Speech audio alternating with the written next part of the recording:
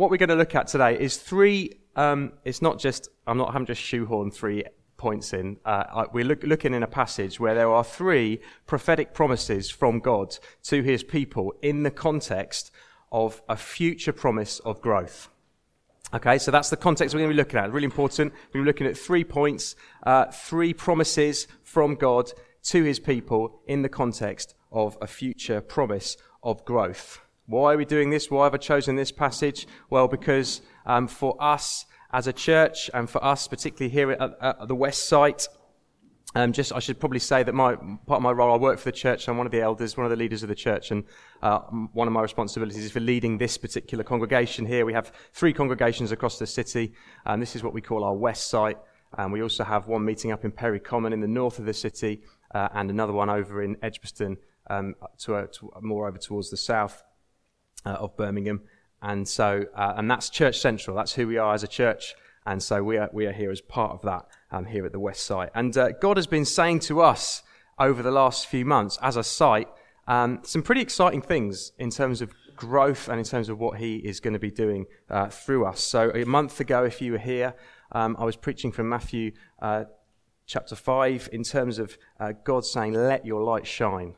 I was saying that this is a time for us to lift the lid. There's a sense in which He's saying to us, now is your time to shine as a people in this local area.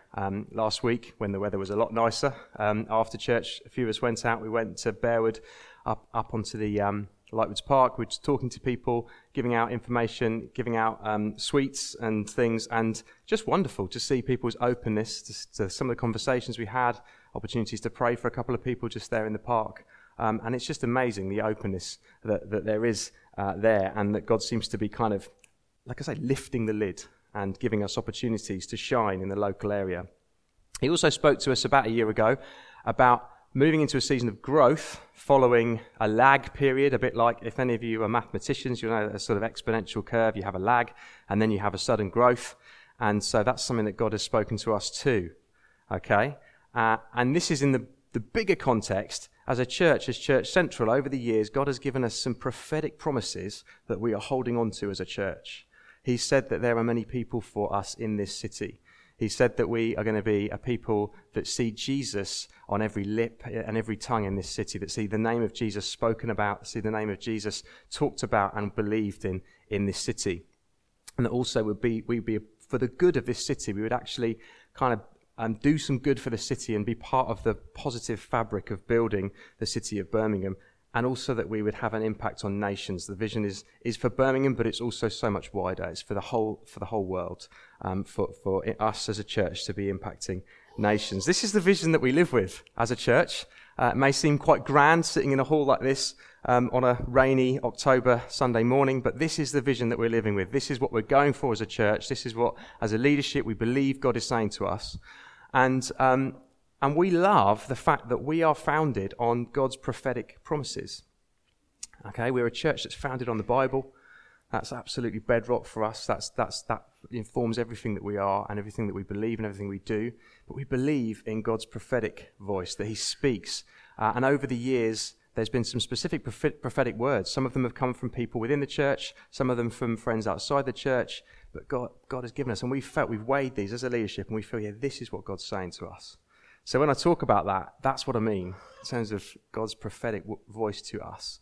And it's exciting. He's talking to us now about a season of growth and a season of fruitfulness in Him in all these different ways. And so I've chosen this passage because this is a passage that speaks into that context, a very different context, many thousands of years ago, really, but it is relevant for us, as relevant for us today as it was back then.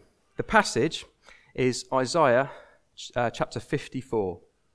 Okay, so we're looking at an Old Testament passage, Isaiah. If you have your Bibles, do look it up. Isaiah chapter 54, and we're just going to be looking at 3 prophetic commands to God's people, 5 verses, 3 commands. Okay, and we shall read the passage together. If you haven't got a Bible, the words will appear on the screen, reading in the New International Version. So Isaiah 54, starting at verse 1, says, "Sing, O barren woman, You who were never bore a child, burst into song, shout for joy, you who were never in labour, because more are the children of the desolate woman than of her who has a husband, says the Lord. Enlarge the place of your tent, stretch your tent curtains wide, do not hold back. Lengthen your cords, strengthen your stakes, for you will spread out to the right and to the left.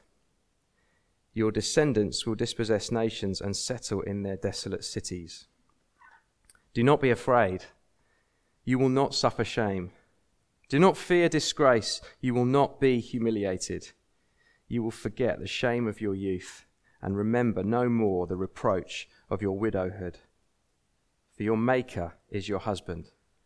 The Lord Almighty is his name. The Holy One of Israel is your Redeemer. He is called the God of all the earth. What's the background here? What's this passage speaking into? We need to understand the original context before we can apply it to ourselves. Well, as I say, this is from the Old Testament. It's a part of the history of the nation of Israel. And broadly speaking, this takes place between David, King David and King Solomon, and the foundation of the people of Israel in Jerusalem, and the exile when the Babylonians come and they destroy Jerusalem and they take many of the exiles away to Babylon, and that's the time of Daniel. So this takes place between David and Goliath and Daniel in the lion's den. Just so it's really we know where it stands between the stories. Several hundred years in between both those stories, but that's it, broadly speaking, where it comes. And the context here, sadly, as often in the case with the prophets who spoke to God's people in these times, is that the context is that Israel has rebelled against God. Israel has sinned against God. It hasn't kept the covenant that God has graciously made with them. And so a little bit further back in Isaiah, in chapter 30, what we see is really just some quite damning language that describes Israel's sin. Let me find it for you. It says, this is in Isaiah 30, verse 9, these are rebellious people, deceitful children unwilling to listen to the Lord's instruction. They say to the seers, see no more visions, and to the prophets, give us no more visions of what is right. Tell us pleasant things, prophesy illusions. Leave this way, get off this path, and stop confronting us with the Holy One of Israel. That's how the people have responded to God and to his prophetic voice. That's like the most negative response you could have to God speaking.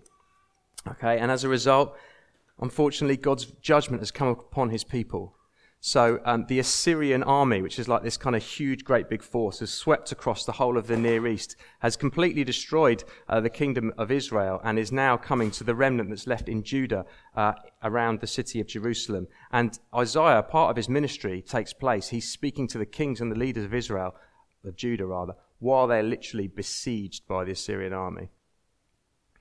So this is a bad situation that they are in, and this is why it talks about Israel being like a barren woman who's desolate. There's nothing left of them. There's judgment has come upon them. There's a desolation there. But, as is so often the case in the book of Isaiah, particularly in the last few chapters of the book, there's this incredible promise of future hope. He started to just hint at, no, God's got a plan that's beyond this. God's going to take us beyond where we are now, and there's a future hope that goes even beyond us, and it's a hope that's for the whole world. So this passage has great relevance to us today because it concerns us. It's not just about the geopolitical situation of the ancient Near East. It does affect us as well. And let me show you how it affects us, because in these few chapters of Isaiah, what we see is something of God's overall plan for the world, just in microcosm. Let me show you how that works. So we're looking at Isaiah chapter 54. Isaiah chapter 53. Does anyone recognize that passage? Anyone know that passage? It's one of the most famous passages in the whole Bible, let alone the Old Testament. It is the passage that talks about the suffering servant, where Isaiah is painting this incredible picture of a servant of God who's going to come and redeem his people. And there's some familiar verses in here. It says in Isaiah 53 verse 4, "Surely he took up our infirmities and carried our sorrows, yet we considered him stricken by God, smitten by him and afflicted. But he was pierced for our transgressions," our law-breaking, that means. "He was crushed for our iniquities," for our sins, for the things that we've done wrong. "And the punishment that brought us peace was upon him. And by his wounds we are healed." It goes on to talk about this suffering servant who was cut off, who gave his life as a guilt offering, and who bore the sins of many. Of course, we know who this is talking about. This is a prophecy, direct prophecy about Jesus, the one who was pierced on the cross, the one who died for our sins. This is an incredible prophecy that actually interprets the life of Jesus from several hundred years before he was even born. It's an incredible prophecy. And so this is the context. There's hope. He's talking about hope for Israel. Even though they've sinned, they've messed up, they're desolate, and yet there's hope because God's going to send a servant who's going to be faithful and is going to suffer for the sins of his people. And for us, we know that that is Jesus. Okay, and then we have in chapter 54, the one that we're looking at here, we have some promises which are for the people of God. Okay, so future hope for the people of God is instituted, is explained, and we're going to look a bit more deeply at that in a minute in terms of what therefore the people of God need to do to respond to what God is doing, his saving action. And this is for us, this is for the church, this applies to us. Okay, we are now the people of God. We were grafted in to the people of Israel, and through Jesus the gospel has gone to us. We have come to faith in him, and we are now, as his church, the people of God. And then we see in chapter 55, the next chapter, there's an incredible invitation that goes out. Let me just read from chapter 55, verse 1. It says, "Come, all you who are thirsty, come to the waters. And you who have no money, come, buy and eat. Come, buy wine and milk, without money and without cost.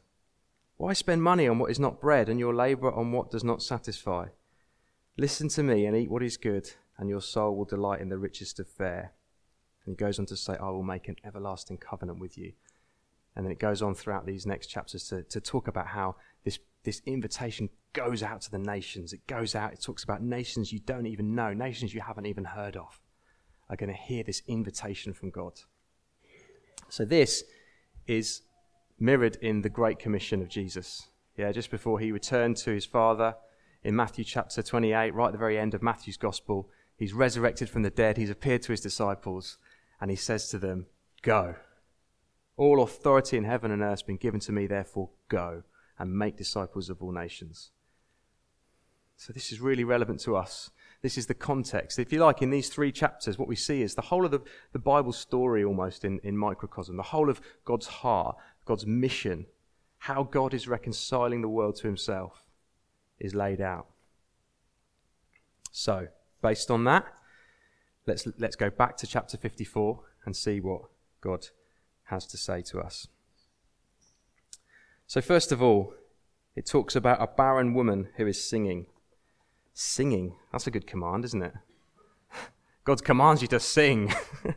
Some people would like that, some people maybe not. But why is a barren woman singing? That's quite strange. In that culture, a woman who couldn't conceive, or a woman who was without a husband and couldn't conceive, it seems crazy to us today in our society, but in that day, in that culture, a woman's kind of worth and value was around having children and around continuing the kind of line, the bloodline. And so if a woman can have a child, she had no status in society. She didn't have anything to offer. There's a lot of shame, a lot of humiliation in terms of how that society saw that. So why would a barren woman be singing? Surely a barren woman would be lamenting, not singing. Well, it's not just because she now has children, but look what it says. It says she's got even more children now than a woman who has a husband. She's got more children now than she could possibly have even naturally. And this mirrors the story of Sarah in the Old Testament, who has a miracle baby, Abraham's wife Sarah. At the age of 90, she gives birth to Isaac, and then she becomes the mother of a family more numerous than the stars. So there's a miracle baby, a miraculous birth. This is a song about supernatural birth. Okay? It's not a song about her, it's a song about someone else. Thought I might have a bit of fun with you. Is that all right? Good. I'm glad. I'm glad you're up for that. I love football songs. Yeah, football songs that are sung on the terraces. Now, some of them are a bit rude. We're not going to sing any of them.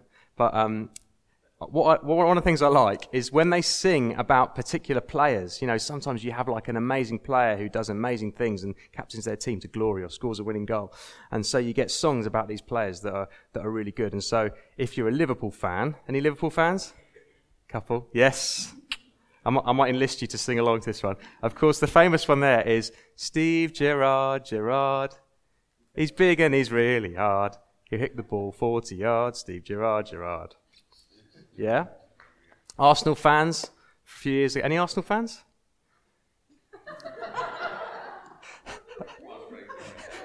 One very half-hearted Arsenal fan is all we can muster. Well, do you remember from many years ago? Away, away, away, away. Ian, right. I just think they're brilliant. They're just amazing kind of, compositions, these songs. A personal favourite of mine is the one from Newcastle United, which goes, Sunday, Monday, Habib Beye. Tuesday, Wednesday, Habib Beye. Thursday, Friday, Habib Beye. And continues in such a vein. This is what people, like these guys, they sing on a Saturday afternoon. They sing these names out lustily because they absolutely love these people. I had a little word with Rich. You might know Rich Pitt is a Wolves fan. Any Wolves fans? We've got one Wolves fan. I don't know if you know this one, Steve, but apparently there's a Wolves one at the moment that goes, oh, it's magic, Dicko, Aphobie, Sacco.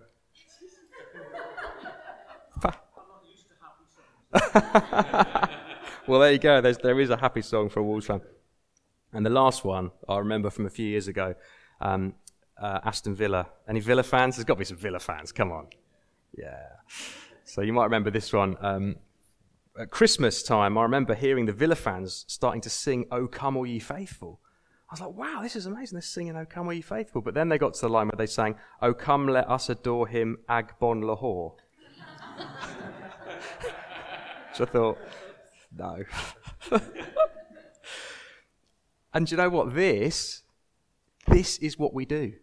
This is what Christians do. This is what our worship is all about. We sing the name of another. We don't sing about ourselves or how great we are. We sing about the name of another, the one who has brought us into blessing. Yeah, we sing about his exploits. We sing about the Lord Jesus. We sing about what he has done, what God has done in our lives. Just like we were singing just then, Jesus, the friend of sinners who's come to us, who's set us free. That's what we do. And we sing about the fact that God has brought us into family. We were all barren because of our sin. We were all friendless. We were all outside. We didn't have a family. And that's what God has given us in each other. That's what he's done. He's brought us into a family. And we now have more brothers and sisters than we could possibly have naturally. That is part of what this amazing thing that God has done. And it's all because of a supernatural birth that he's given us.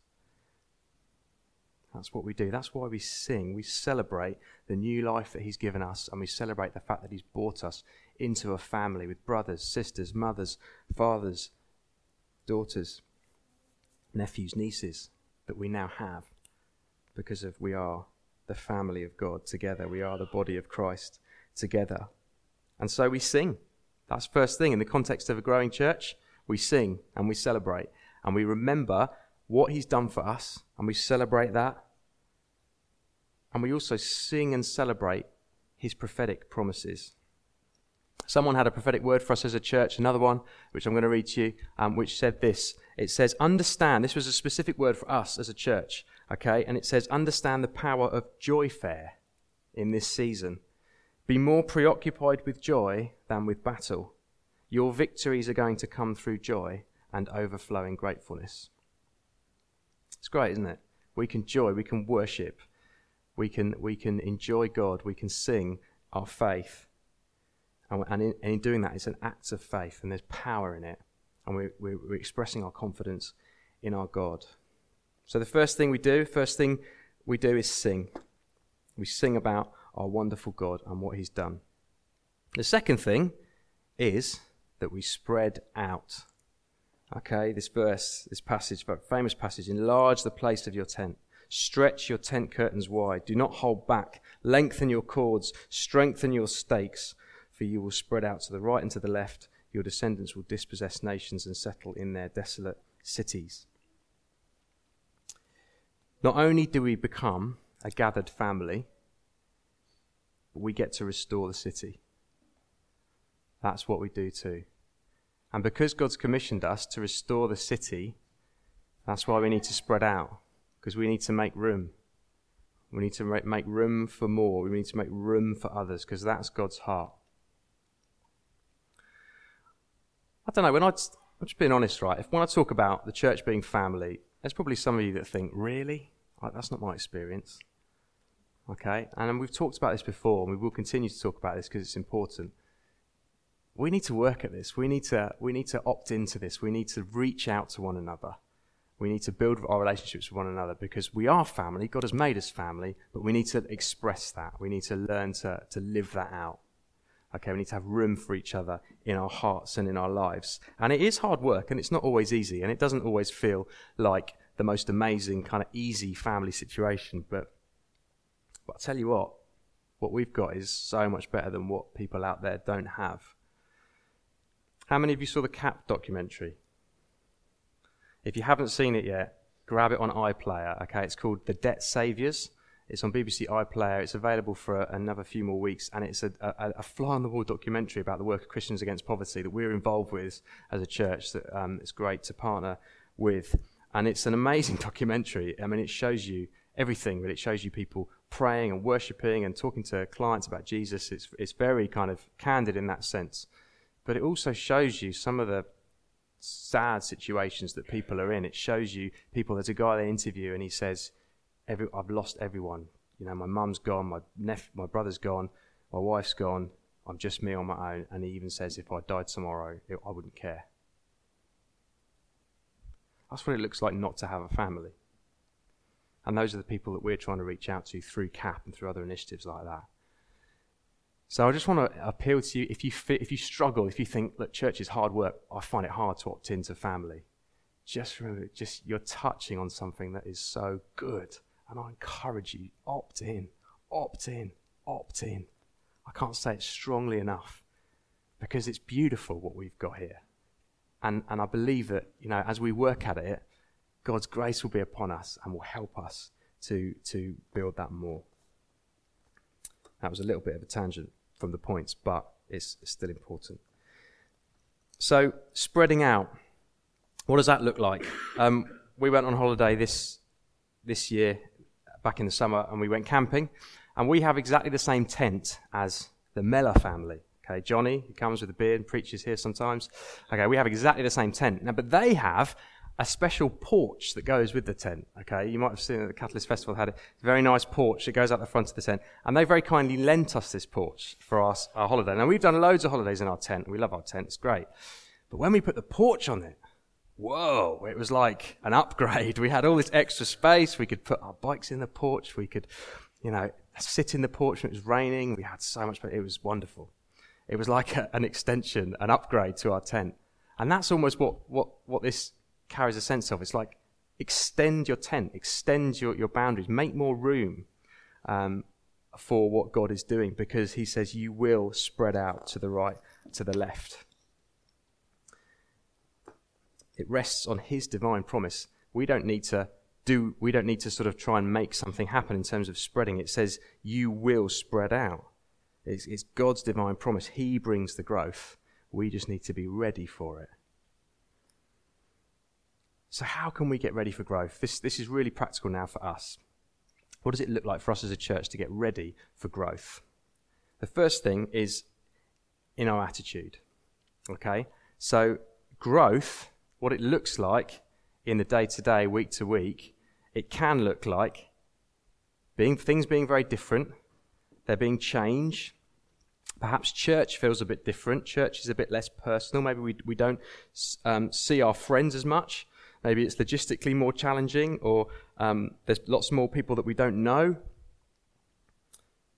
And it can feel, perhaps it can feel inconvenient. Perhaps for some of us who don't like church or who like it when it's small can find that difficult and challenging. But our attitude needs to be that we have the same heart as God. Because God's heart is for the nations. God loves everyone on this planet.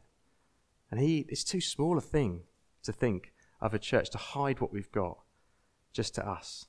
God wants to share it out. God wants to give it out to others. And that needs to be our attitude as well. Remember, Jesus, the suffering servant, dies for our sins. We then need to get ready for growth so that he then can send his invitation out to the nations through us. Actions. What actions can we do to get ready for growth? Again, we can all opt in, as I've been saying. Everyone has an important part to play. So we can find our place in God's family. We can find our area to serve in. We can find our gifts, and we can start to use our gifts to bless the church. We can opt in to all of that stuff. And we can learn to reach out to others, as we're doing through the opportunities with the Bearwood Outreach and other initiatives. We can start to step out. And listen, right, this is what I'm asking of you in this season. This is all I'm asking. I'm asking that you please pray. And I'm asking that you please do what you can do. Okay, I'm not asking you to do more than you can do. I'm asking you to do what you can do. And that might involve a bit of stepping out of your comfort zone. It might, you might feel shy, or you might feel a kind of person who's like, I find it difficult to talk to new people. Hey, do you know what? Just all I'm asking is just step out a little bit of your comfort zone. Okay? And pray. Prayer is so important.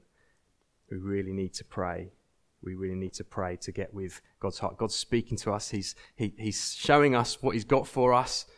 And through prayer, we partner with that. We come into his will and go with that. Final thing is stay secure in God. Let's look at the last few passages. It says, do not be afraid. Love that. Do not be afraid. The wonderful promise of security. God says to his people, look, stretch out. The nations are coming in. I'm adding to you. You're going to spread out. But it's okay. Do not be afraid. This is a place of security. You will not suffer shame. Do not fear disgrace. You will not be humiliated. You will forget the shame of your youth and remember no more the reproach of your widowhood. For your Maker is your husband. The Lord Almighty is his name. The Holy One of Israel is your Redeemer. He is called the God of all the earth. I'll be honest with you. I haven't got a copy of the term card on me. Some of the stuff we're doing, some of the stuff we're stepping out in, right, it's pretty scary. I don't know how it's going to go. We're launching CAP Life Skills. I've got no idea if that's going to work. I've got no idea if it's going to work. We're doing a Christmas event with Lightwood's House on the bandstand. I've got no idea if that's going to work. But I feel like God is calling us to do this. I feel like this is some opportunities that God is opening up for us. And it's scary, but this is encouraging. God encourages us and reminds us that all of this stuff is founded on him. We're not doing it because, we want to extend our name, or we want to, increase the size of our church so that it can boost my ego. Goodness sake, no way. None of that, right? We're doing this in response to God. This is all founded on him. His promise and his person are the guarantee of growth and the security of his people. And these wonderful names that he declares himself to us with. He's our Maker. He's our husband. We're his bride. We're his people. He's covenanted himself to us. He's given himself to us. He's laid down his life for us. He is 100% committed to us, to his people. He's also the Holy One and the Redeemer. Through what he's done in Jesus, he's satisfied his holiness, he's satisfied righteousness, because Jesus died in our place. He died the death that we deserved for our sin. So God has been holy, but he's also redeemed. And what this means is that for his people, we can be assured that our shame, our disgrace, our humiliation is gone. Utterly and totally gone. What's the New Testament equivalent of this verse? 2 Corinthians 5:17. Therefore, if anyone is in Christ, they are a new creation. The old has, the new has. Absolutely. And what this means for us is that we can have a fearlessness in approaching the future. As we look to growth, as we think about what that might mean, we don't need to fear. We don't need to be afraid of that. It reminds me of the verse in Proverbs 31:25, where it says that she is clothed in strength and dignity. She can laugh at the days to come. And I think, man, this is a crazy venture doing this thing on this Christmas event. Who knows how it's going to go? But do you know what? I'm laughing at the days to come because I'm trusting in God. I know that God is faithful, and we're just trying to be faithful to him. It's on him. And so when you align your heart and will with God's, there's no fear of the future. He is 100% in control, and he is trustworthy. So look, we're running out of time, but just the point of application, individual application to make on this is that if you're a Christian, live the life that God has won for you.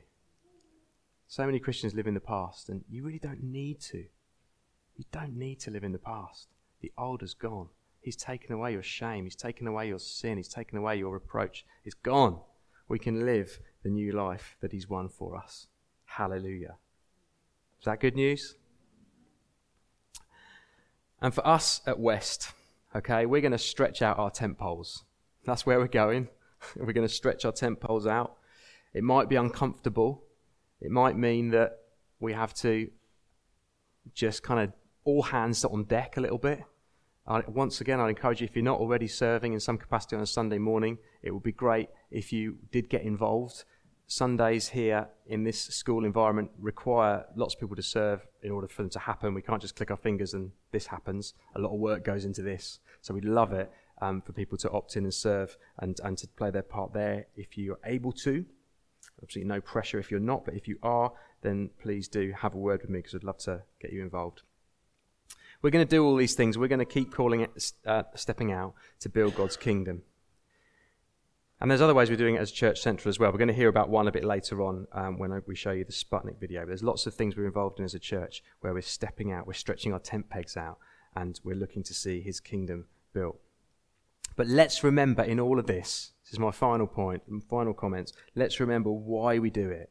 We do it because God has saved us. He's brought us into a family we've got no right to be in, and it's an open family where there's always room for more. And he's commissioned us to work alongside him to restore the city. This is God's heart, this is his plan, and it is a place of tremendous joy and security for us, and we can be fearless as we go forward with God and face the future together. Now, I don't know about you, but I think that's pretty cool. I think that's a pretty good thing to live for.